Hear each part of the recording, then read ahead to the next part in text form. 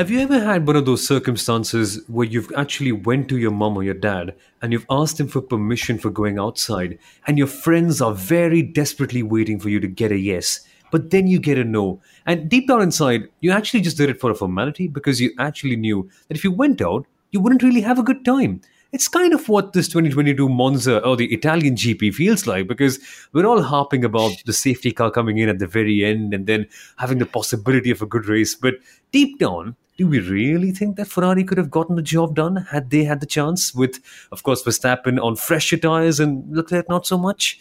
That is the question we're going to answer on this episode of the Inside Line F1 podcast. But first, I have to introduce myself. My name is Somal Arora. I'm the host of The Driving Force on Disney Plus Hotstar. And luckily, we've got the entire trio with us. So firstly, of course, the voice you hear more often, Kunal Shah, the former marketing head of the Force India F1 team, who's also an FIA-accredited Formula One journalist for the Viaplay network. And back as a part of the discussion for the entire episode this time, F1 stats guru Sundaram. And while Sundaram, we were a part of the live stream on Paytm Insider yesterday for a live race watch-along, and we were just so perplexed. I mean, I myself feel like a hypocrite because back in Abu Dhabi, I was harping on about the need to kind of have consistency with the rules and to have the safety car finish the race if the car cannot be cleared. But here, we were complaining about quite the opposite. So, I mean, I feel guilty on it myself. You know, a lot of people have also been calling for Michael Massey to be back. They've been missing Michael Massey because the race did not restart. And yes, we do feel like hypocrites because I do remember that we kind of analyzed this whole situation. Maybe there should be a different sort of a regulation brought in that a red flag should be brought out for the last 5 laps of the race if that's the case. Because ultimately we do want the race to finish. But yeah, that's probably, I mean, thinking in hindsight, maybe they did apply the rules correctly. But yeah, I think there's a lot of thinking to be done there. We're talking about safety cars, and Abu Dhabi always comes to everybody's minds. Lewis Hamilton actually made a reference to it. And like always, before going into the serious stuff, the even more serious stuff is Lewis Hamilton is mathematically out of contention to win the 2022 Formula One World Championship. That is, if he was in contention ever. Right? At least we know that the Mercedes has not been as quick as it's been in the previous many seasons. And this is the first time since 2018 that Lewis Hamilton has failed to win a back-to-back Formula One title. Now, that's a stat you may not read anywhere else, or you may not hear anywhere else on the internet. And still sticking to the safety car, I think rules might be brought into effect, but we all need to keep perspective here that it is not as straightforward. It's not as black or white. I mean, Ricardo's car had just stopped. He wasn't in the wall. The driver wasn't injured. He walked out. The marshals just couldn't hit the car into neutral and roll it off, and hence the tractor had to come. It just so happened that it was in the last 5 laps of the race. And I just hope that the reverse doesn't happen, that suddenly there's a safety car, 5 laps to go, and you hit a red flag just because you want, racing to happen. Because then the other rule change will come in that will you still be allowed to change tires under a red flag if it's in the last 5 laps of the race? Because one of the reasons why we did not want a safety car is to see if Leclerc could have attacked Verstappen. Leclerc, who had pitted, by the way, he pitted for a scrubbed or a used set of softs, so he wasn't on a fresh set of softs either, and so on. So my point is, we're trying to put in too many variables and control a lot of variables just to get a photo finish each time, and I don't know if that's possible each time. Yeah, that's true. I mean, deep down, as I mentioned, it felt like we all knew the result. Max was already the faster one. But that's the serious stuff, right? I want to get to the serious stuff after a little bit. But I just want to know this take from you guys. And I want you to respond to me on social media if you do get the chance to. But who gets more hate this weekend from all the Italian fans? Okay, maybe hate is a very strong word, but who do the Italian fans dislike more this weekend? Is it Verstappen for being too good? Or is it Ferrari? Or is it FIA, I'm sorry, not for kind of restarting the race towards the very end? And it's just perplexing about what might be going on in their mind at this particular moment in time. But all the way through as well, it was such an amazing race that we also saw the emergence of Williams having 2 drivers with a very similar name. There's firstly Nick De Vries, of course, our hero for this weekend, our driver of the day. And there's Nick Debris. Nick for Nicholas and Debris for, of course, yeah, I don't have to expand on that a little bit more. But tremendous how that went on. And that is also going to be one of the big things that we discuss on this episode in depth later on, including also asking us the question, well, just why does the FIA not go for red flags and restarts of a race? All of that and more, but after a short break on the Inside Line F1 podcast. Stay right here. Oh, yes, folks. We had a wonderful time yesterday on our live race watch along on PTM Insider with Steve Slater. And we were just able to analyze all the strategies, and we were able to just react and interact with Steve in such a fun way. And there were so many people sending in their questions, and you can be a part of that very group the next time out as well for the Singapore Grand Prix. So don't forget to check out the link in our description to sign up for that particular race weekend. But yes, Kunal, where do we begin? Do we start with the safety car? Do we start with Nick De Vries? Because my mind is bubbling up with thoughts about this race, and I don't know what's more important or what's more entertaining, because both these things just really made it a pretty good race. So let's start with a simple one, actually. Rating the race. How would you rate this race in general? My goodness, this is where I'm always in a spot. I think it was an 8 or 9 on 10. I mean, I loved the confidence with which Red Bull, Verstappen were able to take a penalty, and immediately after qualifying, Verstappen was like, if I get through lap 1 cleanly and I'm P2 behind Charles, then it's game on. And he has now proved again that he can win from several positions on the grid. And he made it seem very effortless. And I loved how Red Bull took a very different approach to the race itself. We've known that they've got the fastest car in the straight line when they wanted to be the fastest car in the straight line. But in Monza, they actually went for a higher downforce setup. They took on more wing on Max's car than, say, for example, what Charles had on his Ferrari, right?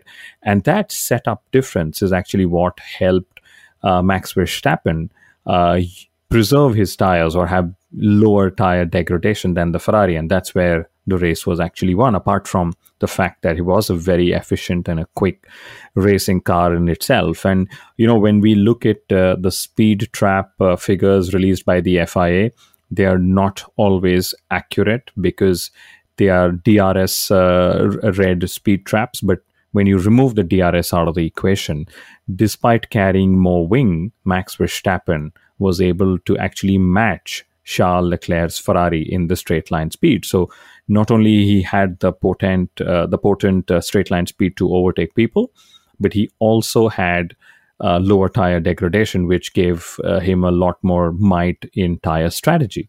Back in the day, between 2010 and 2013, when Sebastian Vettel was winning all those races for Red Bull, one very interesting stat that was doing the rounds was the fact that Sebastian Vettel had never won a race further behind P3. He had always won from the first 3 positions of a Grand Prix. And that doesn't really apply to Max Verstappen anymore. He doesn't really care about grid positions anymore, because before this season he had won a race only from the starting 4 positions, P1 to P4, but this year already he's won from 7 different starting grid slots, which is the most by a driver in one season. So you don't really have to put his car out in qualifying. Wherever he starts the race on, I think he's going to put up a very good show at the end. It's not going to bother him anymore. It's so true. I think once he seals the championship in Singapore, which could happen, or maybe even Suzuka for that matter, I don't know. Yep. Let's be prudent about this.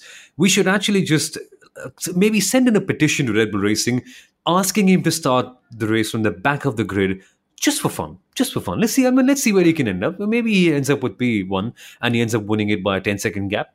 Just for fun. Let's wait and see how that potentially happens. And I just wish that Red Bull end up doing that. But on a more serious note, Sundaram, just what do the numbers and what do the stats say about this Italian GP? Because with so many variables, like a new driver, like Verstappen setting on new records, and like big changes in the midfield, I suppose there must be a lot of fun stuff to read out from that. Oh, absolutely. It was one of my better weekends because there were quite a bit of stats to, find and dig out. I'm just going to cover on the more important ones for this weekend. Obviously, Kunal's mentioned that Hamilton's out of the running for the championship, and I mentioned that Verstappen's won from 7 different positions. These are the most biggest stats, I would say. But I also have to mention that Mercedes have taken 13 podiums this year, and that's the most by a team in one season without winning a Grand Prix. 13 podiums without a single win. And also talking about Charles Leclerc, he's lost yet another race starting from pole position. He has 17 poles in Formula One and he's won just four of them. In fact, Max Verstappen has won six races when Charles Leclerc has started from pole. So the next time Leclerc starts on pole, I think Verstappen's going to be very, very happy. And that could well end up being Singapore for all we know in 3 weeks' time. But it's so hard to speculate right now. But in general as well, Kunal, on the subject of Ferrari, on the subject of the pace and them being competitive, it's like the minions now need a new big boss. If you've seen the movie, you kind of understand the reference, because Ferrari now they're struggling in terms of strategy, yes, and we should discuss why they actually boxed for the medium so early on in the first VSC. But secondly, I think Mattia Binotto's comments are coming to light, and we are seeing Ferrari actually genuinely fall back in terms of performance as well. So with that in mind, would you actually say that Ferrari were robbed this weekend at the end? I would say it's easy to assume that Ferrari were robbed at the end, and we all wanted that 2 lap or 1 lap shootout and see if Charles could take the fight to Max, or at least just having them battle. So definitely Formula One, the Tifosi, all of us were robbed. But like I explained at the start of the show, these are moments where safety is of prime importance, and that's what the FIA will always focus on, whether it's the 5th lap or the 55th lap of a race. They don't really care about that. And I guess that, at least at the moment, is sacrosanct to Formula One, right? That apart from what happened in Abu Dhabi, like we keep talking. So I think maybe they were robbed of a chance. Up until now, they didn't really have a chance, but in Monza, it seemed that they had sorted their car out a little bit. They were a lot more comfortable, because the trend has been that since maybe Hungary, the Ferrari has eaten up its tires a lot more than, say, the Red Bull. And then Belgium, we also saw what sort of happened with the new technical directive come in and so on. And, so in it, to my mind, I think we were all robbed, but maybe the decisions made based on the current regulations were pretty fine. And, everybody's been asking the questions, should Ferrari have boxed for the hard in the first VSC and so on? I personally believe that they were lacking outright pace to Max Verstappen, and which is why they purposely went for a different strategy to see if they could take the fight to Max. And like we saw even in Zandvoort, the first part of the race, not a lot of overtaking happened while drivers were on the same tire and the same utilization of tires and so on.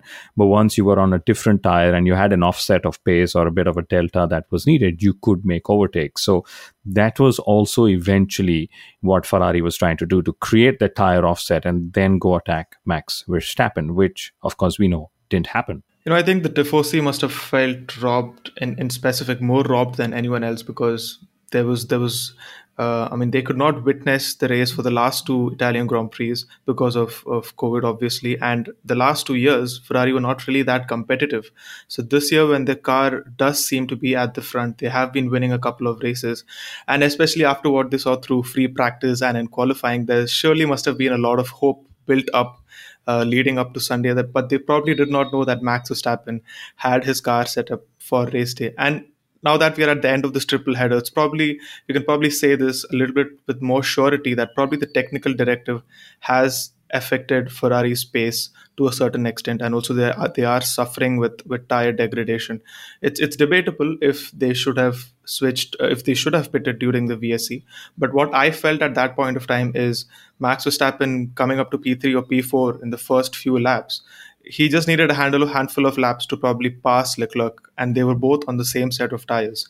Had he done that, then I think it would have been more straight. It would have been very straightforward that they would do a one stop, and Leclerc would not have had the chance to probably get that position back. They saw a small window of opportunity during the VSC, and I think they took the risk and went for it. But unfortunately, it didn't pay off because they didn't really have the pace. We saw that even after the safety car, Leclerc was not covering up ground by a lot. So I think eventually Verstappen would have won even without the safety car. That's true, and we were robbed of how it would have all turned out. It was like lots of these races that end with a safety car or just before a safety car. We eventually know the end winner, right? All we want to know is how the victory would have been taken, and I think that's the how that we are all wondering that would have happened. And pitting under the safety car was again the right thing to do, lots of times they're criticized for not doing that. It sometimes just so happens that you make all the right strategy calls, but you just don't have the underlying pace, and that's what happened in the case of Charles Leclerc. But if you were to switch it back, they actually had the pace from Carlos Sainz's perspective to go all the way down from 18th to fourth place. So all in all, they were quicker compared to the rest. And I'll quote George Russell here. George Russell said, "I can keep anybody behind me in the race apart from Max Verstappen." And that's literally what's been happening. Everybody's able to compete amongst themselves, the 19 drivers, maybe not Nicholas Latifi. So say 18 drivers, Latifi's always at the back and Max is always at the front. That's true. That's true. And it somehow just feels that Ferrari have lost touch with Red Bull and Red Bull only. I mean, they're dropping back into the Mercedes zone. But with Carlos Sainz as well, it kind of leaves you perplexed, about what the actual pace is really like. Because somehow just the world always finds a way not to make Sainz the focal point. I mean, regardless of how good he can be. Just think about it this weekend. 18th to nearly 3rd, had the safety car not been there, he was on fire. And it just always happens, right? The one race weekend where he was the focal point is the one that we've all forgotten. I mean, who even remembers about the British GP at this stage, even though it was a pretty good one? So strange how things play out with him, but I think it's not really a great time to dive down into the pace of Carlos Sainz before we actually talk about what the FIA could have done better, if they could have done something better in this particular case. Now, you've got to applaud them for the confidence that they showed by keeping the safety car out there. Like, no, okay, this is our decision and we will stick with it regardless of the backlash that we get. And they got a lot of it from the fans on track. But the fact of the matter is, the FIA actually tried to push a regulation to make sure that the races won't end under the safety car last year, but the teams couldn't really end up agreeing on a solution for that. And do you think that has really robbed us of a big one? Because back in the US, they have a solution where they red flag the race. They have a 3-lap shootout at the very end. And F1 clearly had the time this weekend, Kunal. I mean, I remember with around 15 minutes left to go on the broadcast clock, we were over and done with the podium and the entire feed. So it's not like F1 couldn't have done that, right? Yeah, and that's an interesting point, because Monza is, again, one of those races that gets done really quickly given the lap times, given the higher average speeds, given that pretty much there are very few corners, it's a start and stop circuit and so on, right? So specific to Monza, you had time on the clock, right? But again, it goes back to what I said at the start of the show. Where will this rule change take us? If there is one, that will come. And I believe it will come at some point, because everybody's got this whole entertainment hat on all the time. And is it a red flag? Then if it's a red flag, are you allowed to change tires? And, I spoke of tire offset, but if both Charles and Max are both on the same tire, maybe you wouldn't actually even have a restart where Charles could have attacked, right? So lots of perspectives that should go in. And I believe that the safety car shouldn't have been the one taking the checkered flag ahead of the racing car drivers. But, with Ricciardo being stuck in gear, all of these things are things you just cannot anticipate. He was just stuck in gear at a point of the track where extraction was tougher than some of the other, like, for example, what happened to Sebastian Vettel. So how do you dial in things constantly with all these moving variables while cars are going racing on track at full speed, or behind a safety car, lap counts are going down and so on? So I'm sure there will be some change that they'll try and bring in. I'm not entirely in for a red flag, even though we had that red flag situation in Baku last year. Because one of the team bosses actually said that why red flag a race when the car is not in the barriers and the driver is not injured? Then will that be the next question that somebody asks? Are we, illegally, unjustly using a red flag to influence race outcomes? That, how far will this discussion, controversy, all the memes then end up going? That's so true. That's so true. And in that case, you just have to consider the long run impacts. But yeah, I mean, it just feels like a bad hangover from Abu Dhabi that's making us question things like that a little bit too much about, okay, should we want more entertainment? But all things considered, I think we have spoken enough about the FIA and Ferrari. We should talk about the other star of this race, and actually the real genuine star of this race, Nick De Vries. I mean, he was fantastic. But I think that reminds me, To also mention Alex Albon before we actually go to speak about Nick De Vries, it's good to hear that Alex Albon is doing slightly better. I mean, we've all heard reports that his condition deteriorated, but apparently we're getting to see or hear news that he's doing better. So that's an important thing. And let's hope that he's back on track very, very soon. In fact, Williams just sent out a release saying he was in intensive care after some expected but uncommon complications happened post surgery, right? So it's good that he is out of the intensive care now. He was actually on the ventilator for some time, apparently. But of course, being on the ventilator doesn't always sound as serious as it is. And I'm no medical professional, but just reading out what I have read, especially with the Williams release. But that's what happened. But Nick De Vries was the other Dutch star this weekend at the Italian Grand Prix. And, I loved how in the end he was on the radio saying, guys, can I get some help? I can't move my arms. And the Williams engineers came, embraced him, lifted him out. And he fought so well. And he came and he's now scored 30% of the team's points in just his first chance. And Jos Capito pointed out two very critical things. First is he didn't know till Saturday that he was going to be in the car. So he literally had no running on the Friday, right? The second thing is that Jos Capito says Nick De Vries needs to decide what he wants to do for 2023, which probably means that Williams are open to having him, but Nick is just trying to figure what's the best place for him to be. Could it be Alpine? Could it be something else? He is linked to Mercedes, as we know, which is why he's driven for all barring one Mercedes power teams this weekend. But hats off to him. And, Nicholas Latifi, or Gotifi as he's known, is now again 21st in a 20 driver championship. And while we can talk or not talk about Latifi's lack of performance, Latifi gave a very interesting insight. He said, if we qualify the car higher up there, we have the pace to defend, which technically means that Nick De Vries is doing what he did in qualifying, gave him such a good chance to go and score his and Williams's first points together. And I was saying that, we obviously know that Williams has been having a difficult few years, and George Russell's taken 37 Grand Prix to score a point. Nicholas Latifi's taken over 20, and then comes Nick De Vries, who has absolutely no running in this car. He just turns up for one practice session, one qualifying session. He makes a couple of mistakes here and there, even during the race. He was reprimanded as well, but then he qualifies P8 and he finishes P9. If this was any other driver, we wouldn't have been raving about this. But it's only about the fact that he had very little experience in the car.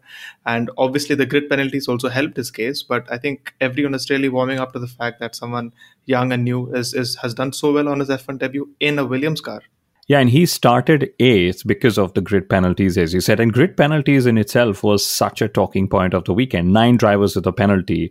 FIA using a new system to set up the grid penalties, the start grid for the race. And while they released the final start grid several hours before, Red Bull was debating with the FIA why Max was not P7 and instead P4 till literally minutes before the pit lane opened, which is usually 40 minutes before the race. So even that was, an interesting perspective of this race weekend, that 9 drivers with penalties and literally every driver asking, can somebody please tell me where I'm going to start this weekend, start this race, because, hey, I don't know what's happening with all the start grid penalties. You know what, grid penalties are an interesting topic. We should, in this 3-week break, actually talk about this in depth, because there's a lot of different opinions and takes that we can have on that, which won't be as relevant to a race review episode right now. So let's hold on our thoughts on that particular one, and we should come back on that on the Inside Line F1 podcast. So stay tuned with us for that bit.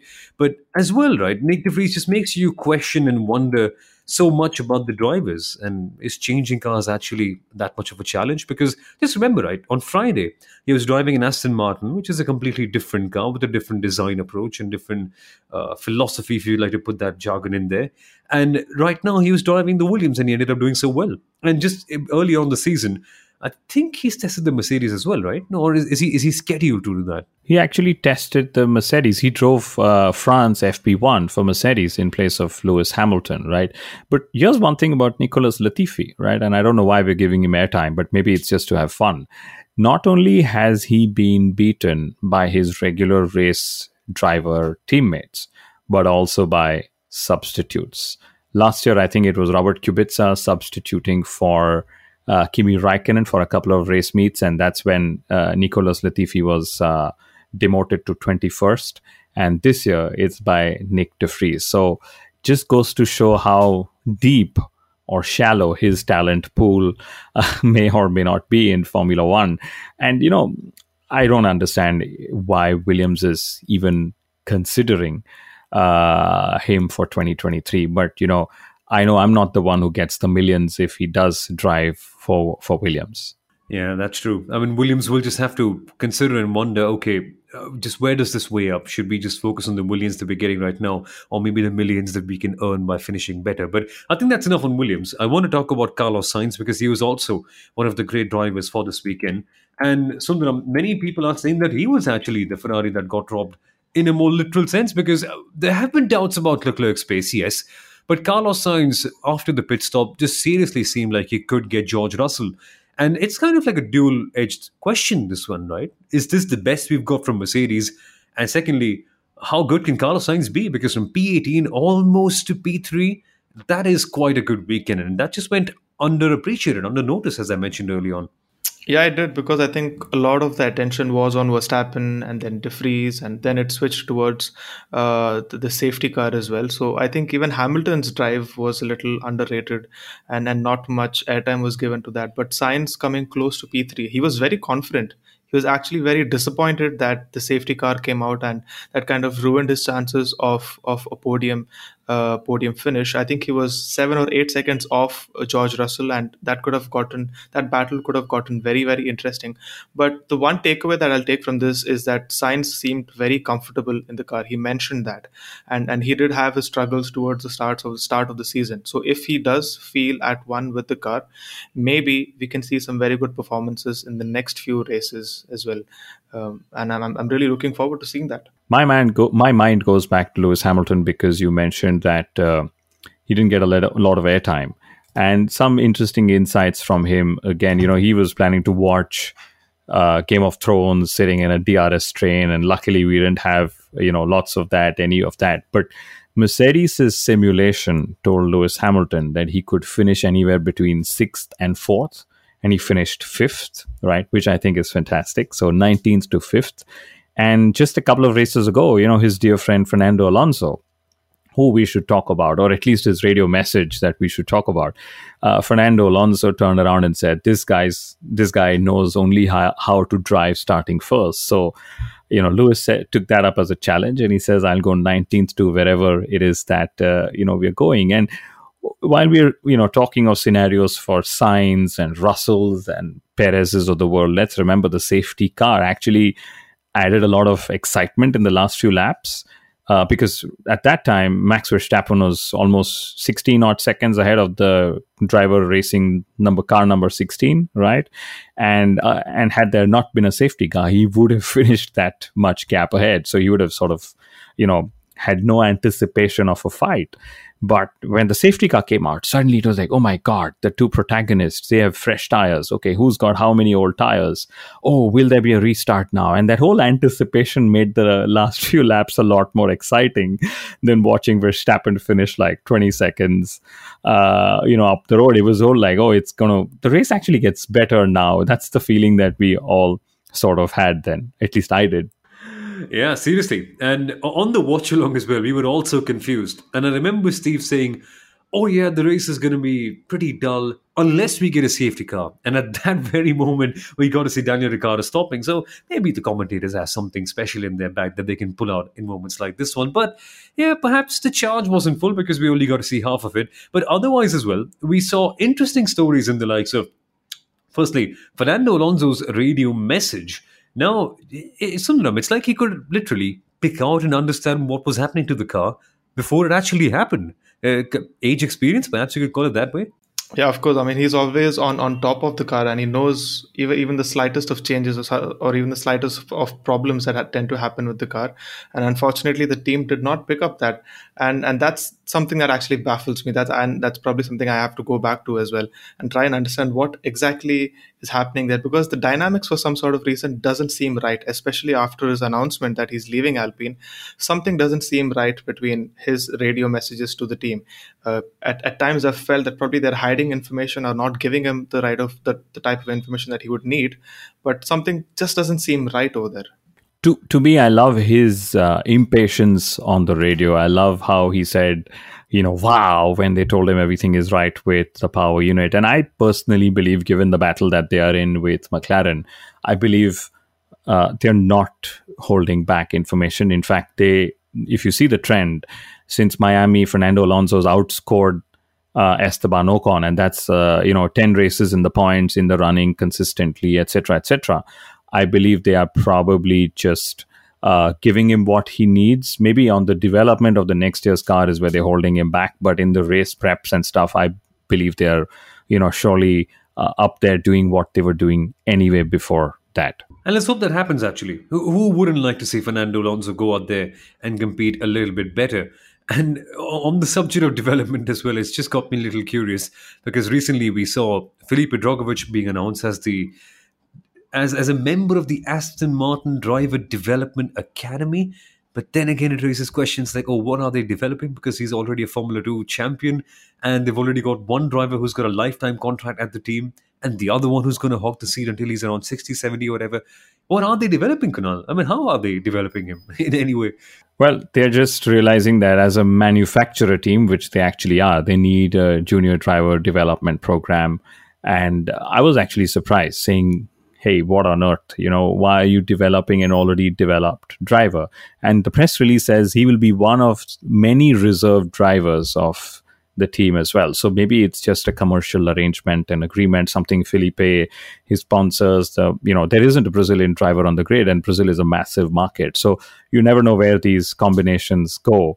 And talking of development drivers, Ferrari's development driver of the Driver Development Academy, Mick Schumacher, he actually had a good weekend as well. He would have almost gone from P20 to P8, at least based on how Haas saw the situation happening. And then unfortunately, he finished P12.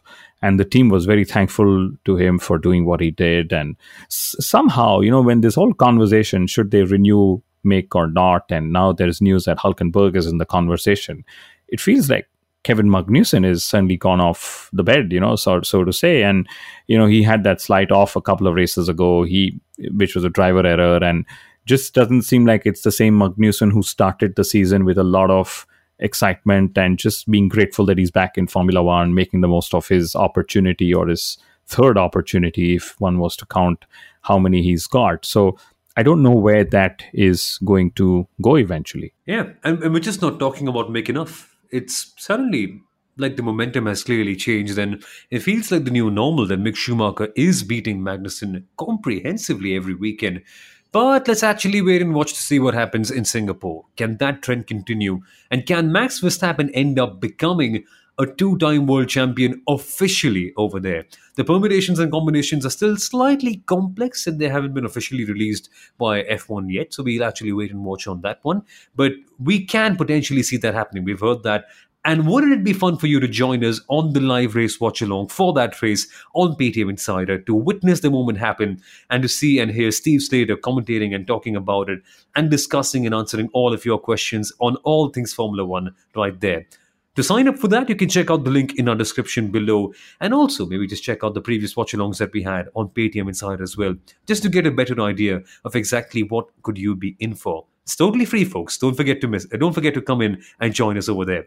So that's until then, folks. We'll be coming up with lots of Formula One coverage in the break as well. So don't forget to subscribe to the Inside Line F1 podcast. But I hope you enjoyed this episode, and we shall see you rather soon. Bye-bye.